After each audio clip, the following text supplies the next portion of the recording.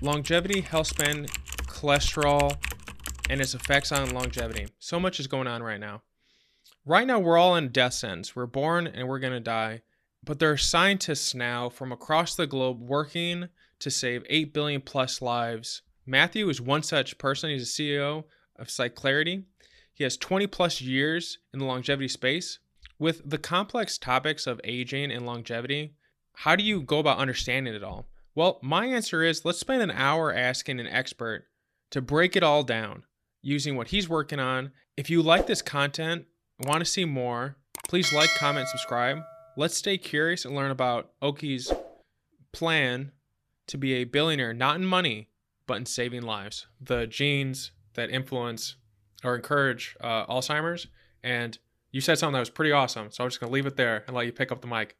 What is that gene? What is interesting about it? Yeah, so I think probably most of your listeners have heard of the Alzheimer's gene, which is called the ApoE gene, and there's different alleles of the gene. So people say you have the Alzheimer's gene if you have a certain allele of it that predisposes you to Alzheimer's disease.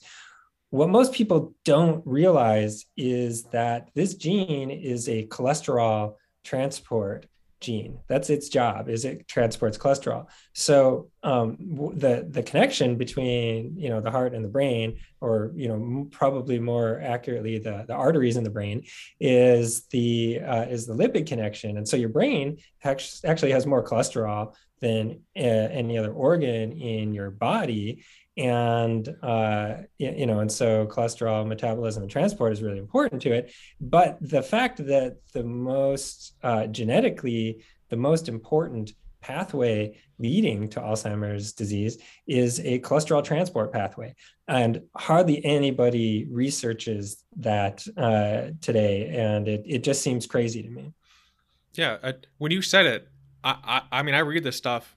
I'm not a PhD or anything, but like this is an interesting field, and I don't hear anyone talking about that. Like they just mentioned there's a gene, there's a gene, and there's a gene. Maybe it's like too complicated to say it, but you've said it very simply that anyone would understand. It affects cholesterol. It comes from the heart, and yet no one makes. I wonder what like there's like that metformin that I think people Mhm. saw had like the effect of making people live longer, or like they had like that Sure. something to that effect, if I remember correctly. I wonder if there's Mhm. a way to look at the data on people taking like cholesterol medication and it having an effect on Alzheimer's rates, or like looking at the data in that way.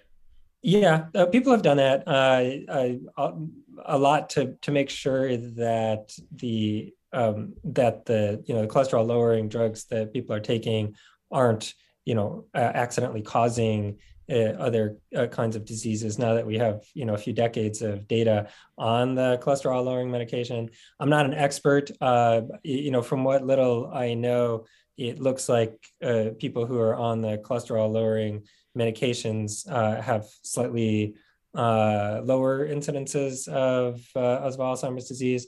But like I said, I'm not an expert. And it's not, there's a lot of the connections, the mechanistic connection that I just said, that genetic connection, in terms of how the treatments for the two diseases will intersect in the future. It's not clear yet how that will happen, but I think I have a hunch that there could be a connection there, and that there should be. Is there so like whenever I hear about a gene mutation doing X, Y, and Z, like I think I always wonder like what would be the theoretical benefit of it. I think like sickle cell anemia came from potentially malaria, like the way it like changes the the the, the red blood cells, like made it a little harder for malaria to do its work. If I'm remembering like the background on like where that came from, Mhm. what would be the benefit of having that a gene that manipulated cholesterol in that way? Like I know there's no way to like know like why it would come up, but I'm curious like has anyone thought about like theoretically what would be the benefit of having it? Well, the gene, the ApoE gene, is an essential gene in the transport of cholesterol in what's called reverse cholesterol transport. And so that's just what it does. It's well understood. Hmm. What the connection is to Alzheimer's disease is what nobody understands. And what I don't understand is why nobody understands this. It's hardly researched, and it's not part of pharma. It's not part of, there's billions and billions of dollars going into research on Alzheimer's disease. It's a horrible disease that affects a huge percentage of the population. But like I would be shocked if 0.1% of the effort and the money that was going into it went into this, this aspect of lipid transport. It's pretty much completely ignored. So we have a very small side project to try to investigate this with our drug. We received a small grant from the National Institute on Aging to investigate this phenomenon with our drug, based on a hypothesis that we proposed to them, that the oxidized cholesterol that we are trying to target in diseases of aging, as our first focus, is in cardiovascular disease, in atherosclerosis, as I'm sure we'll get to. But we have this idea that is supported with some hints from the literature that the oxidized cholesterol target that we're going after could also be important in brain and in Alzheimer's disease, and perhaps other aspects of neurodegeneration. So it's really early days yet, but we're starting to take a look at that as a potential future application for our technology. Is that like as a scientist who cares so much about having an impact on the world, and you're already developing one line to affect aging and help people, does it I don't know, like, not feel good, but like, is it, what's the feeling when you learn there might be another application affecting something so fundamental as neurodegenerative diseases? Like, is there any, and then like, it's especially when it's an aspect that no one is researching. Like, you're already doing something great, and it's like, oh, we're already doing something really interesting, and there's this benefit, and oh, it might help Alzheimer's. Like, that is such a consolation prize. Like, if it has any effect, or just understanding it better, like, just the downstream effects of that are just massive. I wonder, as a scientist, what that feels like. Well, it's super exciting, and if it all works out, it'll be extraordinarily gratifying. But as a scientist who's been studying aging for my whole career, and it just makes sense to me that there's not, we make these really artificial divisions between, you go to see a heart doctor when there's something wrong with your heart, or a brain doctor when there's something wrong with your brain. But the way that molecules and cells behave in one organ isn't fundamentally different from the way that they behave in a different organ. And aging at the cellular, the biochemical level, the organelle level, there's a lot of overlap between different types of cells and different types of organs. So I think that's actually the future. I think that's going to be the norm in future decades, that something, if you're going to treat a disease of aging, which is most of the important diseases today, if you're talking about neurological disease, if you're talking about cardiovascular disease, you're talking about lung failure, you're talking about liver failure, these are all, the number one risk factor for all of these is aging. So you have to look at what is it about aging that causes the diseases of aging. And since that's what we're doing, it's just natural that our drug and everyone else who's developing drugs that are attacking fundamental parts of the aging process are going to impact more than one disease. So it's both a blessing and a curse. It's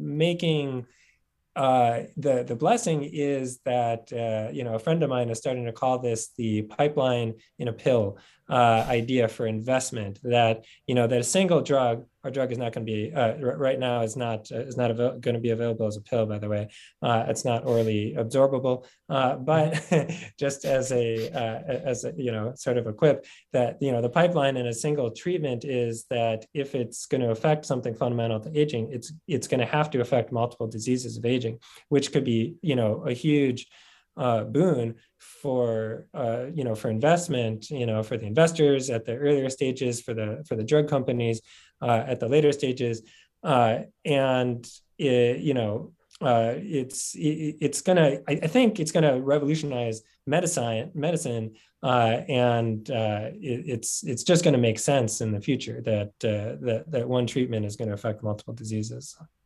Yeah. It's interesting to think that over the last like 150 years, and I'm thinking in terms of like one of our in the 1900s, we had a person die in the White House who got an infection because we didn't have anything to really affect infections. We had, I mean, I think they're like James Tyler or like one of the like Tyler something. One of our presidents with Tyler on the name. It's like such a forgettable president because he died from like people think he died from dysentery, and Washington died from being overleached. So we go from like the course of our nation, from that to such a over specialization where maybe in the specialization we're kind of like forgetting to work together interdisciplinarily. Um, I think that's really interesting. Like like that trend where we dig deep, but like you're saying, the body doesn't have artificial divisions in that way. Like we're all one. We're a connected unit. Even if you can in specialize and better understand it, I think like everyone coming together to work together and seeing like all the effects. I think that would have a bigger impact.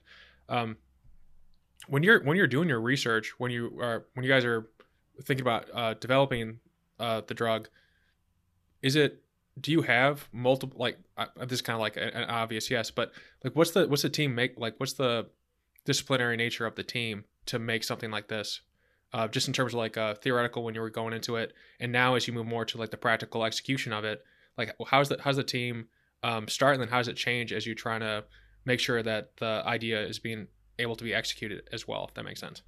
Yeah, well, and it's a good question for me and our company right now because we're in the midst of a transition. So to answer your question, you know, you want to hire, you know, people and build your team around, you know, the different aspects of developing, you know, a drug candidate. So, you know, you're going to be at an R&D stage. For us, that meant having a computational chemistry team at the sort of the tip of the iceberg or the pyramid, and having chemistry team that's actually working both at the second stage and at the near the last stage. So the chemistry team both develops the lead candidates, so you know they make the pre-lead candidates that you test out, and then later you come back to them for manufacturing. Then you have the preclinical team that's going to do work, or the IND enabling team that is doing proof of concept work for the discovery work in the lab, and then also preclinical people internally or externally, consultants and you know, contract researchers that are doing the various in vitro and in vivo safety and metabolism testing that you need to do in order to qualify your drug for clinical trials. You know, when you're going to go to a regulatory agency like FDA for approval. And you need advisors who can advise you on all the different aspects of you know, safety and pharmacology and regulatory rules and whatnot. And then, so coming back to the manufacturing, then once you have your lead drug, you need your chemistry team that, you know, now is becoming a manufacturing team that you're going to scale up the manufacturing. And then after that, you need your clinical team, which is what we're building now. So we've just hired our new head of clinical operations, who's building out our clinical team and heading that up. So we're in the transition from being a discovery and then you know, preclinical development, and now into being a clinical stage company. So now, you know, we're hiring more clinical people. That's interesting. And then from your standpoint, I know that in some like tech companies, for instance, they have like Scrum methodologies, and maybe this is like a little esoteric, but how do you orchestrate all those different people so that everyone's going in the same direction? Does like the leaders of each division like meet up, and then you guys like get on the same page every quarter or something like that, and they keep moving forward? Like that just seems like that sounds like a really difficult job to keep all those different things in your head, uh, just just because it's kind of your job to keep everyone going in the same direction. But I'm curious, like, how do Yeah, you do that? no, it's a good question. The answer is that we're a really small group internally, and Mm-hmm. then there's sort of a second orbit of our company that we're actually mostly a virtual company, Mm-hmm. in that basically most of us are managing consultants and contractors to do most of the work. So from that perspective, the core team, the leadership team, we talk really frequently. We form a lot of subject specific groups that will meet. Like you said, some of them will meet once or twice a week, or every other week, or once a month, and come together and talk from a subject specific perspective, and then we'll have full company-wide meetings periodically, just to try to give updates on everything that's going on, so that everybody, whoever they are in the company, is up to date on everything else, at least at some level. Maybe not the super nitty-gritty level, but at some level. And I also, my style is that I like to empower the people who are in charge of any given topic. So if it's a chemistry meeting and I'm at the meeting, I'm not in charge of that meeting. My head of chemistry is in charge of that meeting. And if it's a clinical meeting, I'm not, a physician, so I shouldn't be in charge. And so our new head of clinical is going to be in charge of that meeting, that kind of thing. So that's how I like to organize things, is on a project basis. So regardless of whether or not I outrank somebody else, or they outrank somebody else, if however whether the project is small or huge, whoever's in charge of that project, whether they're a more junior person on the team or a more senior person, whoever is on that project is answering to the person who's in charge of the project. So that's my style of how I like to keep all that straight. That makes sense, and it makes it easier on you as well, and at the same time empowers people and gives them a sense of ownership. And that's like the best way to get. I mean, who wants to work for someone where they have no ownership and no actualization in what they're doing? So that definitely sounds like the method that would get the best from people. When you're in those meetings, there's I forget the guy who's the CEO of Google, but he said like one of the biggest things he does in a meeting as a CEO is he just states the vision a lot. But I'm curious, are there like things that you do in the meetings that you tend to do a lot of? Like for him, it was he literally just said like, "This is our vision. This is what we're trying to do." Like every meeting, so that everyone knew what they were doing. So like, there's another person leading the meeting, but like, how do you see yourself? Like, are there like commonalities that you do a lot? Like, do you have rituals like that? Like, this is our vision. That you say those things every time, or is it kind of like it's too diverse? Google is a slightly larger company than ours, Yeah. so uh, you know they the leadership of a really large company like that is probably a bit different from a Mm-hmm. company like mine, where even though I try to delegate as much as I can to people who are bigger experts on things than I am. In a small company like ours, I'm still a lot more in the trenches Yeah. than the leaders of enormous companies like that are. But to your point, I try to play to our strengths. I try to, when if we're talking about some new aspect of discovery, some new aspect, some idea, some application for our technology that we hadn't thought of before, I might bring the conversation back to, is this something that we really have expertise on? Does it have something to do with aging? Does it have something to do with the way that our technology works, which is this rather specific cyclic carbohydrate based technology? Is this something that we can impact? Just because there was a paper on it, does that really mean that it's something that we should go chasing after? Let's play to our strengths and our core competencies, and see where we can add the most value, or maybe where we should call in somebody else, or maybe start a collaboration with somebody else who knows more about this than we do. That makes sense. What was the so you have the route that you're going down right now. What was about um, this drug that made you feel like it was the right one to go with? Like, Well, it was less about falling in love with this kind of drug, this kind of technology, and more about trying to find a simple solution to the oxidized cholesterol problem.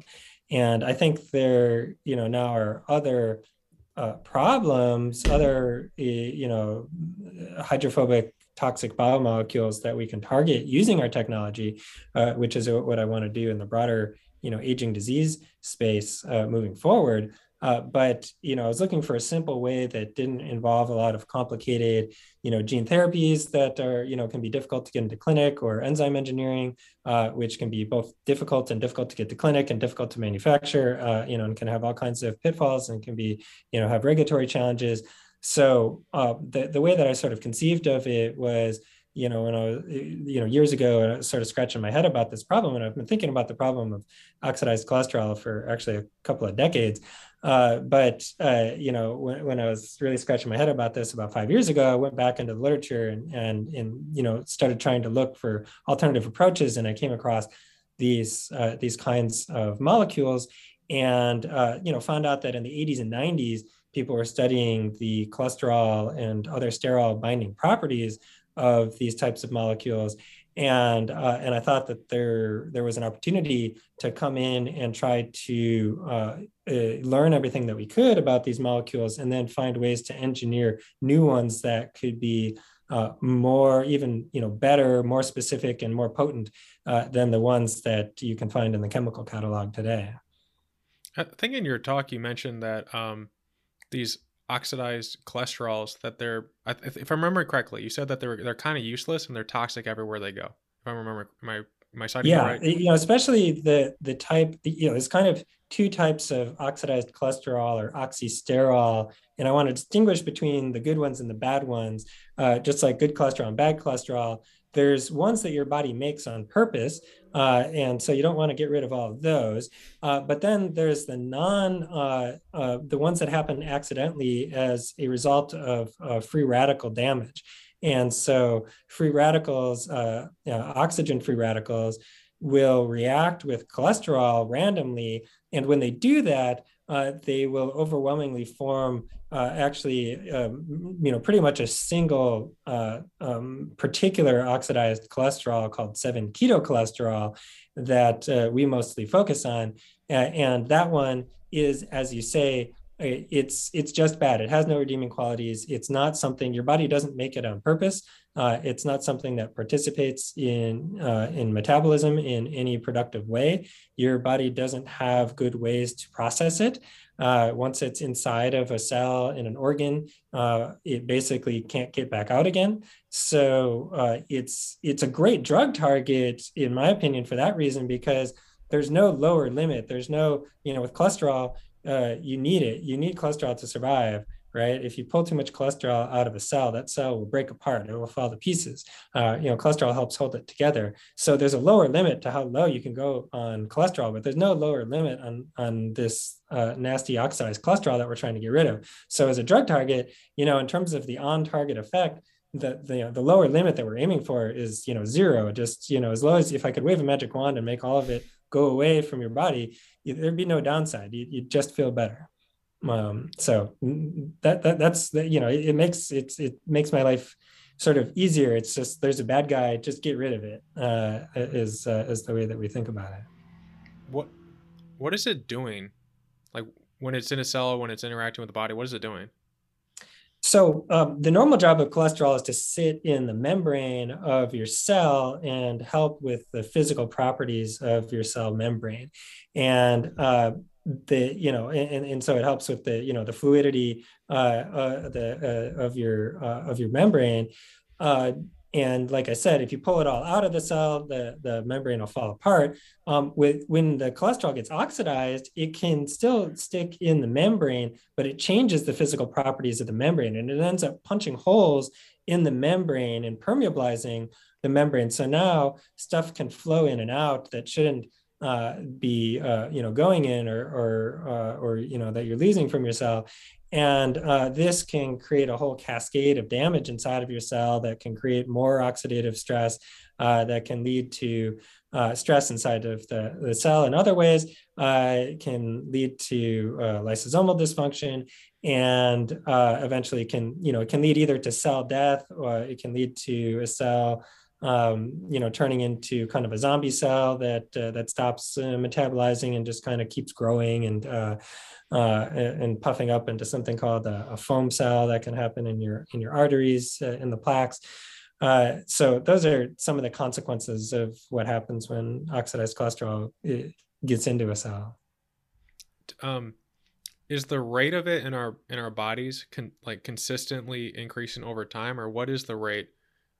If we assume like a normal diet and whatnot, I don't know if diet would work because it's from free radicals. But uh, how does it basically, like, as a population, looking at the U.S. for instance, like what are the levels? I mean, I guess anything above zero is still bad, but Yeah. like where do we sit? Well, like a 30-year-old, 40-year-old, 50-year-old, 60-year-old, like where do we sit on for the average person? We don't know enough about that yet. We think Mm, it accumulates slowly in many tissue types with age, especially tissues that don't turn over very well. But we don't know whether it's a linear rate, or whether the rate increases somewhat with age. We do know, or I strongly suspect that in some aspects it increases faster with age, because we see uh, patients that have been diagnosed with heart failure, uh, even compared to people the same age, with much higher levels of oxidized cholesterol in their blood cells. Um, so, which is kind of weird, and we don't exactly understand why, when the main damage that we're worried about in that disease is damage to the arteries and damage to the heart itself. But there's this interesting correlation, kind of super correlation between the oxidized cholesterol building up in their blood cells with age, not with age, but with the disease, compared to the age matched people. It may be more complicated than a simple linear increase mm. from age 1 through age 100. Makes sense. Does the body work to get rid of it, or is it just there forever?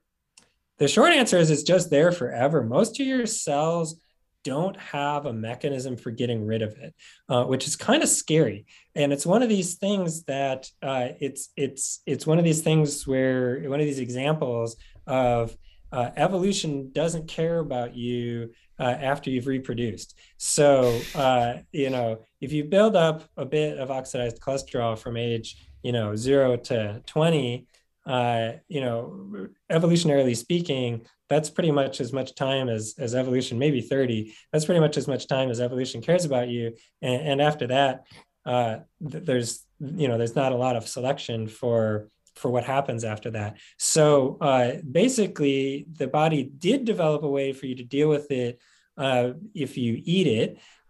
So you can get rid of it if you eat it, and you do eat a lot of it, regardless of how healthy of a diet you eat. Yeah, well, if you eat a diet that has any cholesterol in it, so if you're eating a completely plant-based diet, you're not eating a lot of cholesterol, if any. But our body, we did evolve a way to do that. Our liver does have enzymes to deal with it to a degree, but basically none of the rest of your body does. So if you get some oxidized cholesterol into, your heart, into your arteries, into your brain, into your eyes, it looks like there's no way for your body to get rid of it. So it just gets stuck there. So for some context, if you were to look at all vascular related diseases, cardiovascular related diseases, how big is this in terms of the pie? Like I imagine that there's not really a way to like definite in that way, but how big of the different causes of cardiovascular disease does this fill up, if that makes sense? Well, it's I feel like the proof for that is going to be how effective drugs like ours ends up being in people as we get to that stage. So Mm-hmm. the short answer is stay tuned. The longer answer is that the way that we think the heart of of cardiovascular disease works is that you have a cell, a macrophage, and it gets recruited to a lesion in your artery. And there's some lipid there, there's some dead cells, and it goes, and the job of a macrophage is to eat. And a macrophage can go, as part of your immune system. It can be recruited to the site of an infection, and it can eat up bacteria. It eats up dead cells. And when it gets to a nascent atherosclerotic plaque, a lesion in your vessels, in your arteries, it's supposed to eat up that stuff that is there. But when it runs into the oxidized cholesterol, that gets into the cell, it gets into the lysosome. The lysosome can't metabolize it. So what the macrophage is supposed to do is take the excess cholesterol, use an enzyme to tag it for export, and then it gets exported from the cell and sent back into circulation to your liver, and then your liver can decide about recycling that cholesterol. But with the oxidized cholesterol, for some reason, like I was saying before, most of your cells, including your macrophages, don't know how to deal with that. The enzymes don't work on it. So it just sits there and accumulates, and it poisons the lysosome. It shuts it down. Eventually, the macrophage keeps eating, but it can't metabolize what it's eating anymore, because the lysosome, which is the garbage disposal center of your cells, shuts down.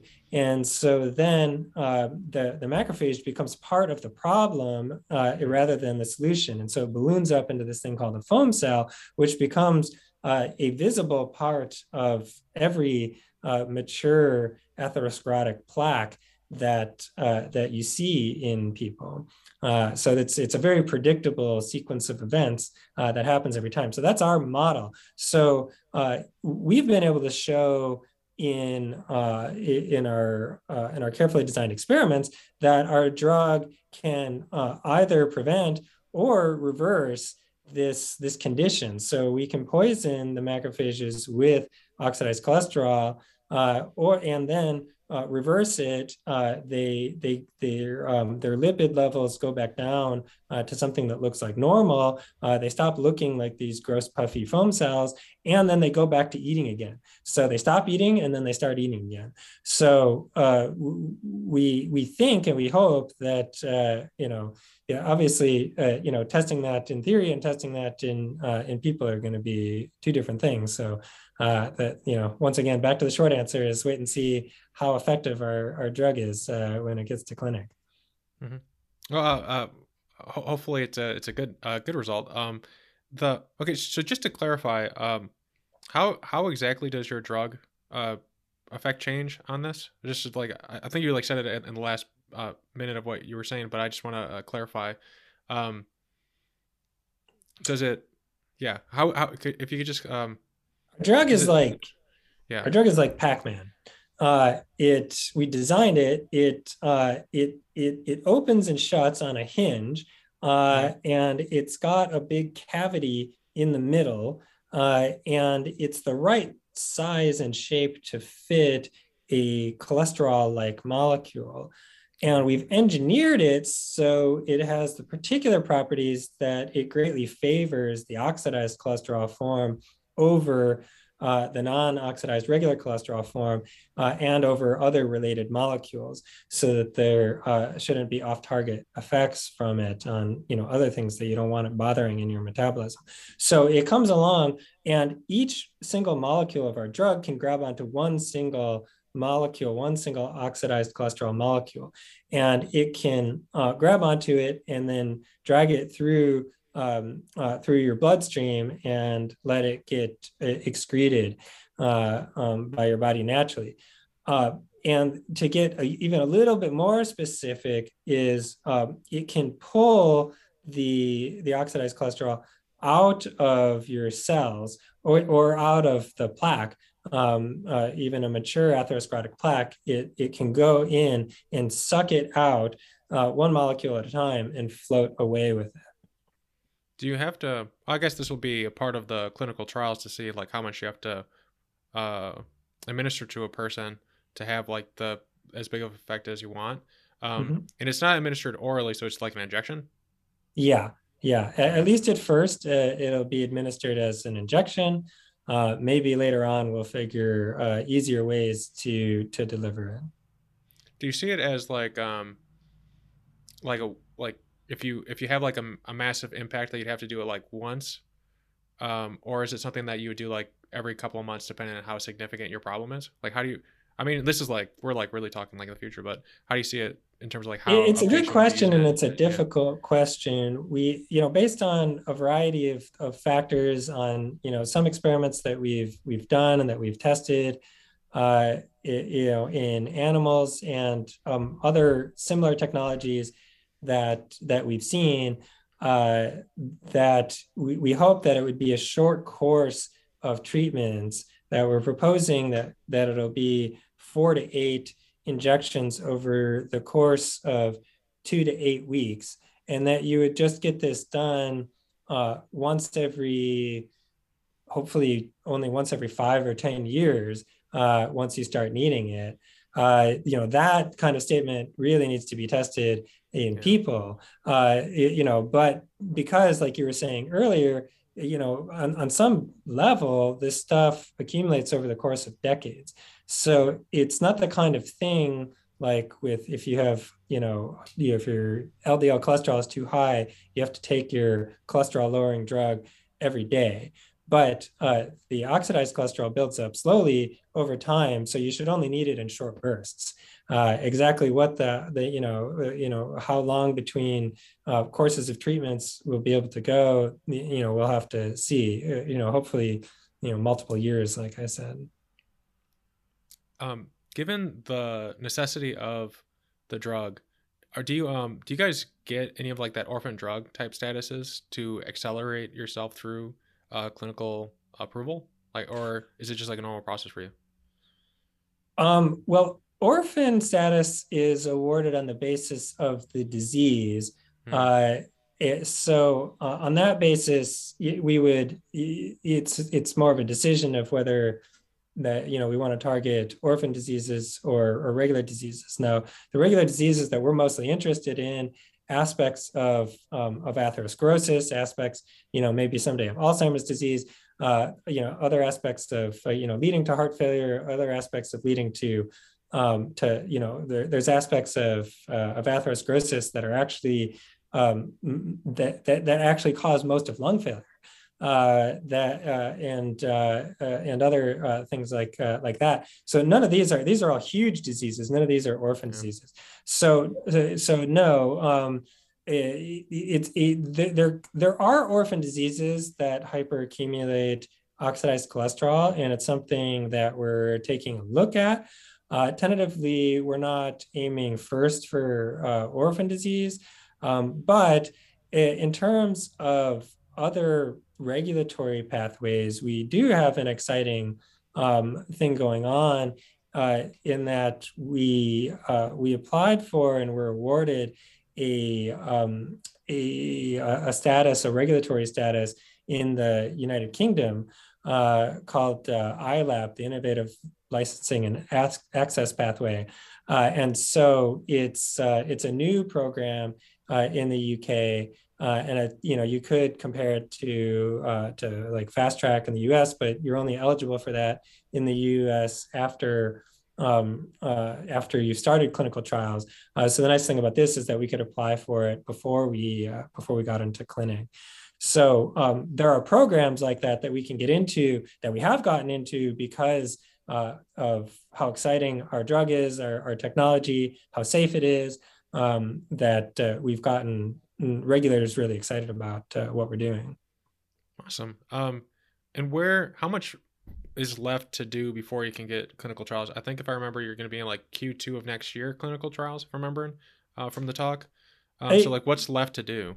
Yeah, end of Q2, sometime in Q3. What's left to do is mostly finishing some safety testing, Hmm. and we've already done a pretty thorough amount of safety testing, and so we're pretty confident of how it's going to work, and that we're not going to have any significant barriers there. But we have to. There's an awful lot of very careful documentation of of the safety that you need to do to prove beyond any reasonable doubt to the regulators how safe your drug is. So we're working on that, and then the other side of it is the manufacturing of the clinical trial grade material. And so that is what we have just started. That sort of final batch or first batch, depending on how you look at it. It's sort of the first of many batches for multiple clinical trials, and eventually, for millions of people around the world. Of that grade of material has just started the first manufacturing run, which is an exciting thing that I can announce. That we've just started that within the last couple of weeks. That's awesome. I definitely want to jump into the manufacturing, but a quick question. What do you think in your life has prepared you to be effective in this way? I mean, was there anything in particular, like maybe like the PhD and being like very focused in what you were doing? I think that was just like something from a service level I could see like having some applicability here. Like, but from your point of view, reflecting on your life, is there anything that prepared you to be doing? I mean, it sounds like, I mean, I'm not like living it, but it does sound like you're doing a great job. So I'm just wondering, like, what is there anything in your life that you're drawing from that's allowing you to do such a good job? Well, it's kind of a dream come true. So I feel like I have a duty to do everything that I can to make it successful. So, what have I drawn on? My PhD training, yeah, I mean, that was fantastic for learning how to be a scientist. And I already had the focus on aging since then. So I have this sort of holistic view of aging. I've gotten to work on many different aspects of aging, which I think gives me a holistic view of health and the future of health, because I think the basic mechanisms of aging are the future of health and the future of medicine.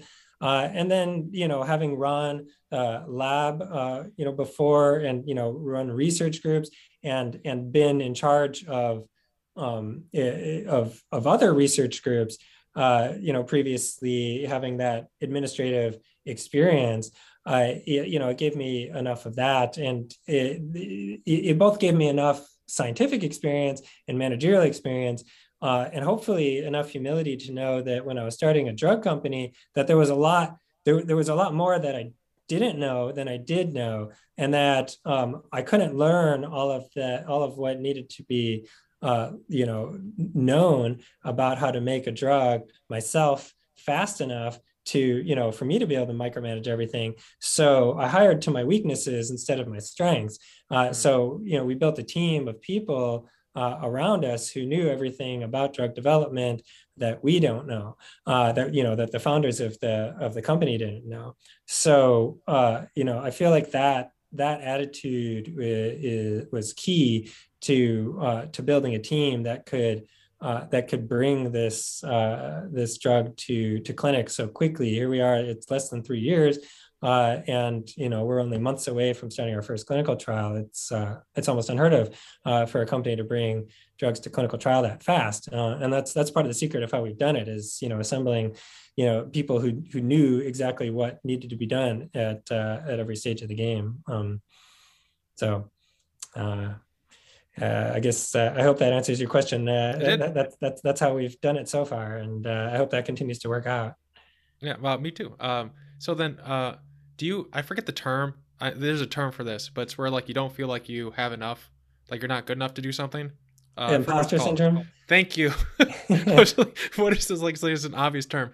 Do you still have like you have the data of doing a good job, and I think that's like one of the ways I encourage people to like combat it when you're feeling that way. Is like look at what you've done. But do you still have do you have imposter syndrome?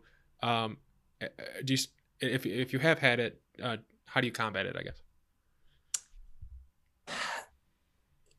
I don't really suffer from imposter syndrome. I think in the way that that people sort of diagnose it, but it, I feel like I need to have a realistic amount uh, of um, of knowledge of my limitations, that I need to, almost the opposite, that I need to constantly remind myself that I don't know everything, and that I don't know enough. I was talking, but when when we were hiring our head of our new head of clinical operations, Noah Rosenberg, me and my director of biology, Daniel Clemens, were talking to each other, and to that point, him and I, two PhDs, were basically managing our clinical program. Like we were managing, writing of drafts of clinical trial protocols, managing the everything that was going into the regulatory process, and proposing visions of clinical trials, some of which you and I have discussed today. And but as we were getting ready to hire this person, Daniel turned to me and he said, this is a really good time that we're finally hiring somebody to take this job off of our hands, because you and I have just, we've learned just enough about clinical trial stuff to be dangerous and get ourselves in trouble. So it's a really good time that we get some, a real seasoned professional in here to take over the clinical trial work and design and management from us, because there's a lot to know, and no one person can know everything. So I think the first time a friend of mine who had an experimental treatment go into a patient, something like, he was at the NIH, and they had some kind of authority when somebody would come in with some rare orphan disease that there was just no treatment for, that sometimes things would go straight from bench to a patient at the National Institutes of Health. And he was a part of a project like that once, and he's a basic bench scientist like me, with no clinical training, and he was standing next to a patient after a patient had gotten dosed with something that he'd invented at the on the bench, and shaking his head and asking himself, like, what the heck, who do I think I am? What are we doing here? Like, how could something that I invented get put into a person? But for people like us, it's also a dream come true that you're a biomedical researcher. A lot of us work our entire careers and never have the opportunity to even take a shot at that. And it looks like I'm gonna have a chance to take my first shot at it soon.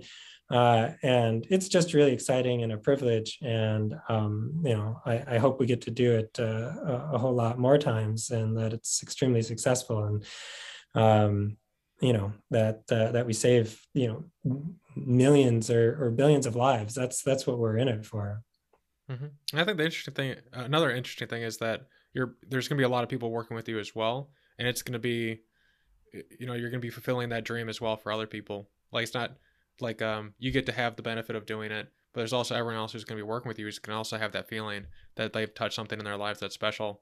That's a good point. And to go back to your the earlier point you make about the visionary leadership, and what kind of things do you talk to your people about, and that is something that unites us and unites our team, is that that everybody on our team is passionate about trying to save lives, and not one life here, one life there, but can we intervene on the biggest disease in human history? Cardiovascular disease kills more people than anything else. Atherosclerosis kills approximately 40% of everybody on Earth. And wow. So, you're not just talking about hundreds or thousands of lives, you're talking about millions and even billions of lives over, over years. And so, I gave a little speech at our holiday party last year, and I said, I want to become a billionaire, not by getting $1 billion, but by saving 1 billion lives. And that's awesome. What we're all here together working on. And I think that unites and motivates our team more than anything. Yeah, that's interesting. Everyone on the team will be a billionaire. Exactly. Yeah. Exactly. Everybody awesome. Who's touched this, from the most junior team member, to consultants who've only spent an hour on this, everybody has, will have contributed to making this possible. And yeah, it's what gets us up in the morning. Sweet. And then speaking about taking an idea and executing it, I know we wanted to touch on like the actual, manufacturing, how as you scale up. Imagine you went from like R&D level to now you're getting ready for a clinical level, and then there's probably going to be a whole nother scale up when you're mass producing it. What does that process look like? And we don't have to go like too in the weeds, but at the same time, no one ever really talks about this. No one really talks about like how that changes and the thought process you have to go through and then that type of thing. Yeah, so it's interesting, and I'll try not to get too deep into the weeds, but you're talking about going from when you talk about manufacturing stuff at the conceptual level, at the drug discovery level, and then manufacturing at the production level, like at the market level, you're often talking about like uh, two super order magnitudes of jump. So when we make a first prototype of one of our drugs, we make about 100 milligrams of it.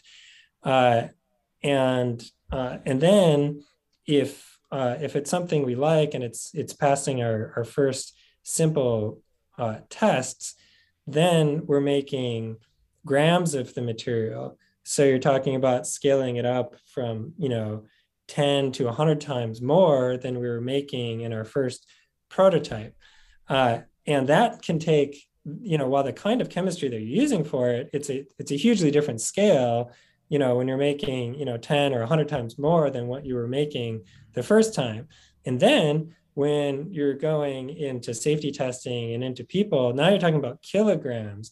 So now you're making another 100 or 1,000 times more than you were making before. And so when you make these leaps, most people, they don't get to see the nitty gritty or the magic that happens between those steps, that the kind of chemistry that you use in the first pass is probably going to be pretty different from the way it comes out at the end, when it's all been optimized and simplified and made so that you can do at large quantity, at high purity. At the first stage, you might not really care about purity very much. You don't care so much about impurities, about low levels of toxins that are going to hurt people or something like that. But later on, the levels of purity that you need and the scale is totally different. So we go through these many stages in the chemistry of where you start with the discovery chemistry, and then you say, okay, how can we make this a little bit more practical? So there's some process chemistry that goes in, and then you're already thinking about, well, could this scale to kilogram scale someday? So then you do a different kind of process chemistry to try to make it scalable, but you're still working at the gram scale. Then once you get ready, you start doing once you're moving into the later stages of development, you start making larger quantities of it. So you start doing practice runs of 20 or 50 or 100 grams using your more efficient process. And then eventually you have to do a couple of practice runs, making it at kilogram scale level. And you have to be able to show at that step, now you're starting to document things for the regulators. And so you have like a carefully documented protocol. And you do a lot of testing at the end, where you test for, dozens of different impurities, that you've gotten rid of all the starting materials, any solvents that were used in the production, that you get rid of all of those. You carefully document all of that. So you have a couple of practice runs that you need to show to the regulators. They're called engineering runs at the kilogram scale that are very well documented. And then you go into the human quality material, which is GMP, which just stands for good manufacturing practice. And that quality, that grade of material is what will be decided by the regulators if it is if it's safe to put into people. And so all drugs are GMP grade material that get put into people in pharmaceuticals. So sorry, that was kind of a long answer to your question, but that's how you go. And it's a multi-year process. The first version of the drug that we developed was 5 years ago when we were in the nonprofit before we spun the company out, and it's gone through many evolutions of chemistry since then. Do you make it in-house? Like, is there like a wet lab Oh somewhere where you no. develop? No, okay. Yeah, you got to go like Puerto Rico or No, something. and that's not universal for us. We outsourced all of our chemistry, and we did that pretty early on, and we did it intentionally, partly because I'm a biologist and we're a biology lab, and also I recognized pretty early on that this type of molecule, these cyclic carbohydrates called cyclodextrins, that we use and that we've invented new forms of, um, it's actually a whole kind of subspecialty of carbohydrate chemistry, that there are experts who spend decades only working on this kind of chemistry. So we didn't want to reinvent the wheel. We went straight to those experts and started working with them and collaborating with them. So we work on experts both on the physical chemistry of cyclodextrins and computational chemistry of cyclodextrins. So we work with people who specialize in doing computational modeling of this kind of unique molecule, and with people who specialize in making them. And then the larger scale manufacturing then moved out to a different large scale manufacturer who's a more generic manufacturer that we taught the process to, and that further refined the process and is making the drug for us. Makes sense. Are, does it all happen in America or is it like a global thing? It's As a you, global thing. Yeah. yeah, okay. Yeah, we have collaborators for this in the U.S., in Europe, in Spain, in Hungary, Wow. in and in Asia. So it's a global thing. We have and but it's also managed very tightly internally. So I'm on calls at all times of the day with time zones that are completely different from my home time zone. Mhm. I think that was one of the things that one of the bigger things that surprised me when I started learning more about deep tech. Um, as like COVID happened, more people started doing global in tech, for or just in general, like for around the world. But for deep tech involving stuff like this, when I would ask people these types of questions, I'd hear like, oh, there'd be like from Germany, and he'd fly in every now and again, and we'd have giant meetings. Like it, it's really interesting to hear how kind of like the DTEP sectors were already very global and interconnected, like taking the best of through the whole world to develop these things. Like, it's like on the ISS, how like no matter where you're from, like they're all scientists and they kind of like have that respect, even if like the governments aren't getting along. For I think that's just like sure. really That's a good beautiful. analogy. Scientists everywhere just love to talk to each other and love to talk science, and we all speak that language. So you're exactly right. And you go to conferences and you meet with scientists all over the world, and there's no national boundaries when it comes to science, to biology, to biomedical research, or to pharmaceutical work. And I think that's true for you know basically everyone everywhere. I mean, not everyone outsources to the same degree that we do. Some outsource even more than we do, and some outsource a lot less. But everybody's working in a huge global network these days. Is it the is it your intention to keep it um, a horizontal organization, or do you see yourself eventually having vertical integration? It might be like a years away, problem to It even could, think about. it's a little too early to Yeah. make decisions or predictions on that, but I could see us doing, having our own manufacturing line someday, depending on how that goes. But we'll see what happens with the drug, Hmm. with the clinical trials, how the partnering for the development, the later stage clinical trials, which are very big and expensive, and require partnerships with a lot of big institutions, how that will go. But it's not ridiculous to actually, if you have a drug that becomes a blockbuster drug, it's not ridiculous that pharmaceutical companies end up building like manufacturing plants around a particular drug. Like I Hmm. read a book about drug development, about I think, if I'm going to get the details right about a manufacturing plant in Ireland that was like built to make Lipitor. And that's why it exists, and it's specialized for that. So who knows? That can happen. Yeah, Yeah. Well, right hopefully now. it's a yeah. Hopefully it's a problem you get. You know, like you get to the It'll be a point where good it is a problem to problem. have someday. Yeah. Um. Then so I know we're coming to the end. So what are we just referenced a book? Um. What are some resources you recommend to people that want to learn more? Um.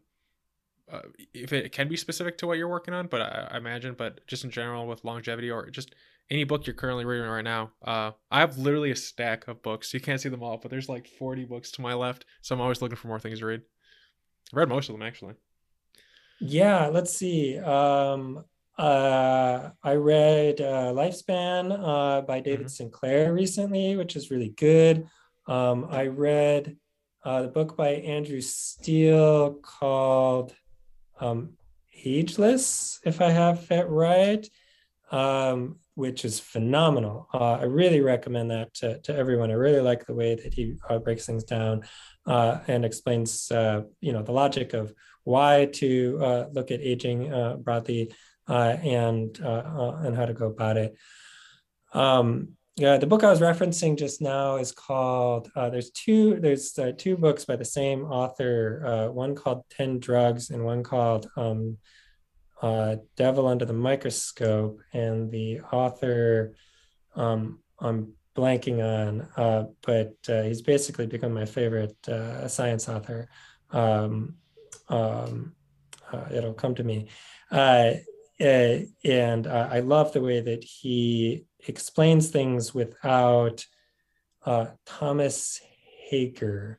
I love the way that he explains science, chemistry, and biology in a way that is digestible to ordinary people, but doesn't sacrifice the integrity of the science in making it comprehensible. Is a real gift. So those are some a few books that I could recommend that I've read in the last couple of years. Sweet. There are three books I'll recommend to you. I was trying to find it so I could like show you them, but there's the Idea Factory, which is like talks about like how Bell Labs worked out. I think that'd be interesting for you. Yeah, Creativity that's Inc. great. is Creativity Inc., which is how Pixar basically built like the managerial structure that allowed them to build such great movies. Not build, make such great movies. And then there's Work Rules, which is like how to build a good team as well. I mean, all things that you're already doing really well, but I think you might get a kick out of them. Um, and I Yeah, can I send love you to it. I them. appreciate it. I will. I've heard of at least two of those, and I will look all three of those up and add them to my reading list. I appreciate it. Sweet. I'll send them to you in a link as well. What advice do you have for young people who want to get more involved in these types of things? Like if there's like a young person in college or someone out there who's really excited about longevity, this type of space, what advice would you have for them? There's so many different ways to contribute.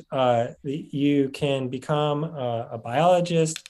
Whether you just get a bachelor's degree and go. These days biology and chemistry is so hot that you can enter with a bachelor's degree and have a good career path.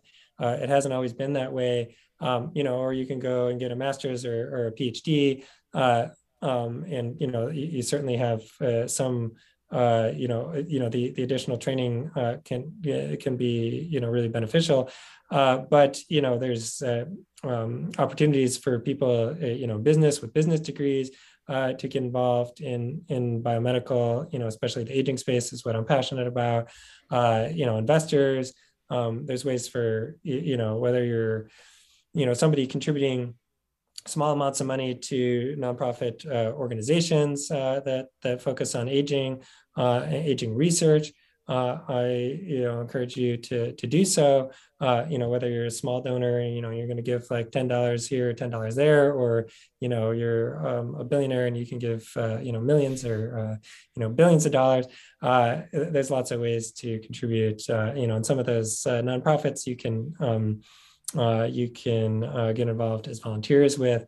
And there's some people trying to develop fellowship programs where they're trying to bring more people into aging research from different fields, people from computer programming and such like that. So there's some interesting stuff that's coming on from, there's two organizations that I've done some volunteering for in the past year, one called the On Deck Longevity Biotech Program, and another called Less Death, that are going to be doing some work together in the not too distant future, that have already done great work bringing more people to the field.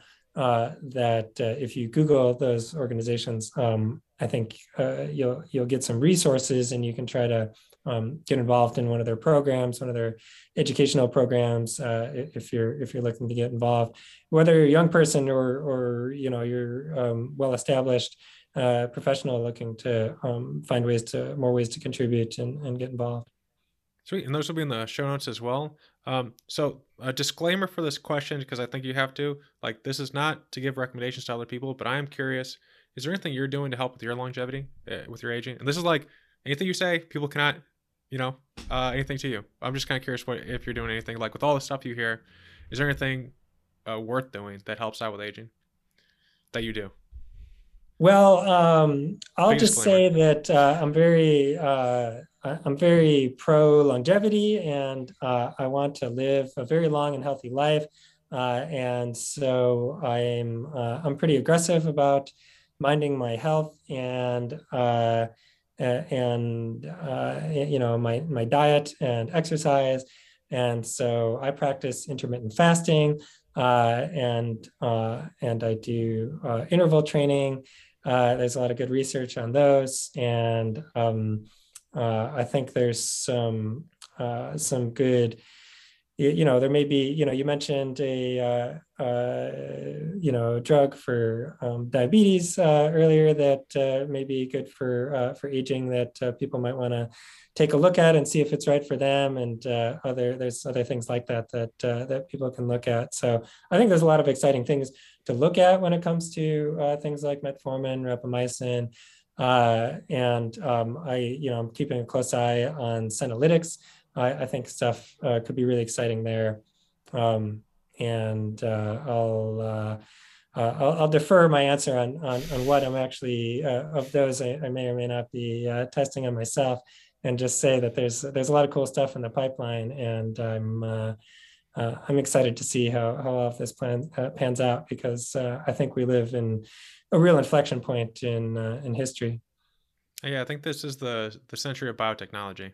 Like where like the last one was the information age. I think this is the bio age. I Um, agree. yeah, is there anything that people like? You think it's not like, I don't know how to phrase this question, but it's like it's not what people get wrong, but you think maybe people are paying a little bit too much attention to, and maybe getting like lost in the weeds, in the sense of it's kind of like fad diets, but for longevity, in the sense of as a concept. Is there anything that is in this space that you think people should kind of stay away from? Um, Nothing's coming to mind without Yeah. maybe some examples, but I feel like people get a little too caught up in extremism um, of different kinds of diet, of the fighting about carbohydrates versus fats versus proteins, um, uh, and that kind of thing. I hope that with the revolution that we're having right now, that there'll be enough biomarkers that we can start making, that the only honest answer that I think anybody can honestly say that there's good enough data on is that so far nobody's been able to prove that there's a diet that's better than like the Mediterranean diet, that's um, relatively low on junk food, and low on refined carbohydrates, and has enough protein and not too much uh, um, saturated fats or something like that. But that's going to be far from the last word, and it's far from the last word on what will work for individual people. So that may be, and I think it's very likely that that diets need to be individualized, but that we can't really understand that yet without better testing of, what diet agrees with your metabolism best. But I think that the fights between people who are like, no, like veganism, no, like carnivore, no, it has to be, this fasting diet, no, this, like, I mean, people are like voraciously like angry about this, and you're not going to reverse the aging with a diet. You're not going to treat. You're not going to have a heart that has necrotic damage that you're going to reverse with a certain kind of diet.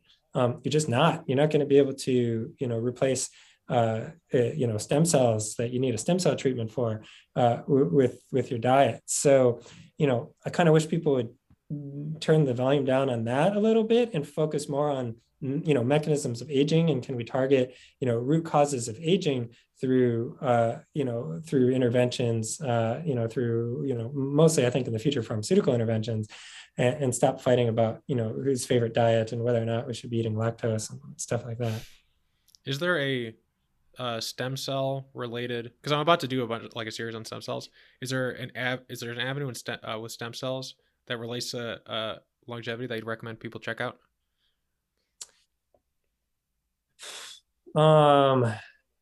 It's this thing where stem cells have been right on the cusp of fulfilling their potential for almost a couple of decades now, and we haven't quite gotten there yet.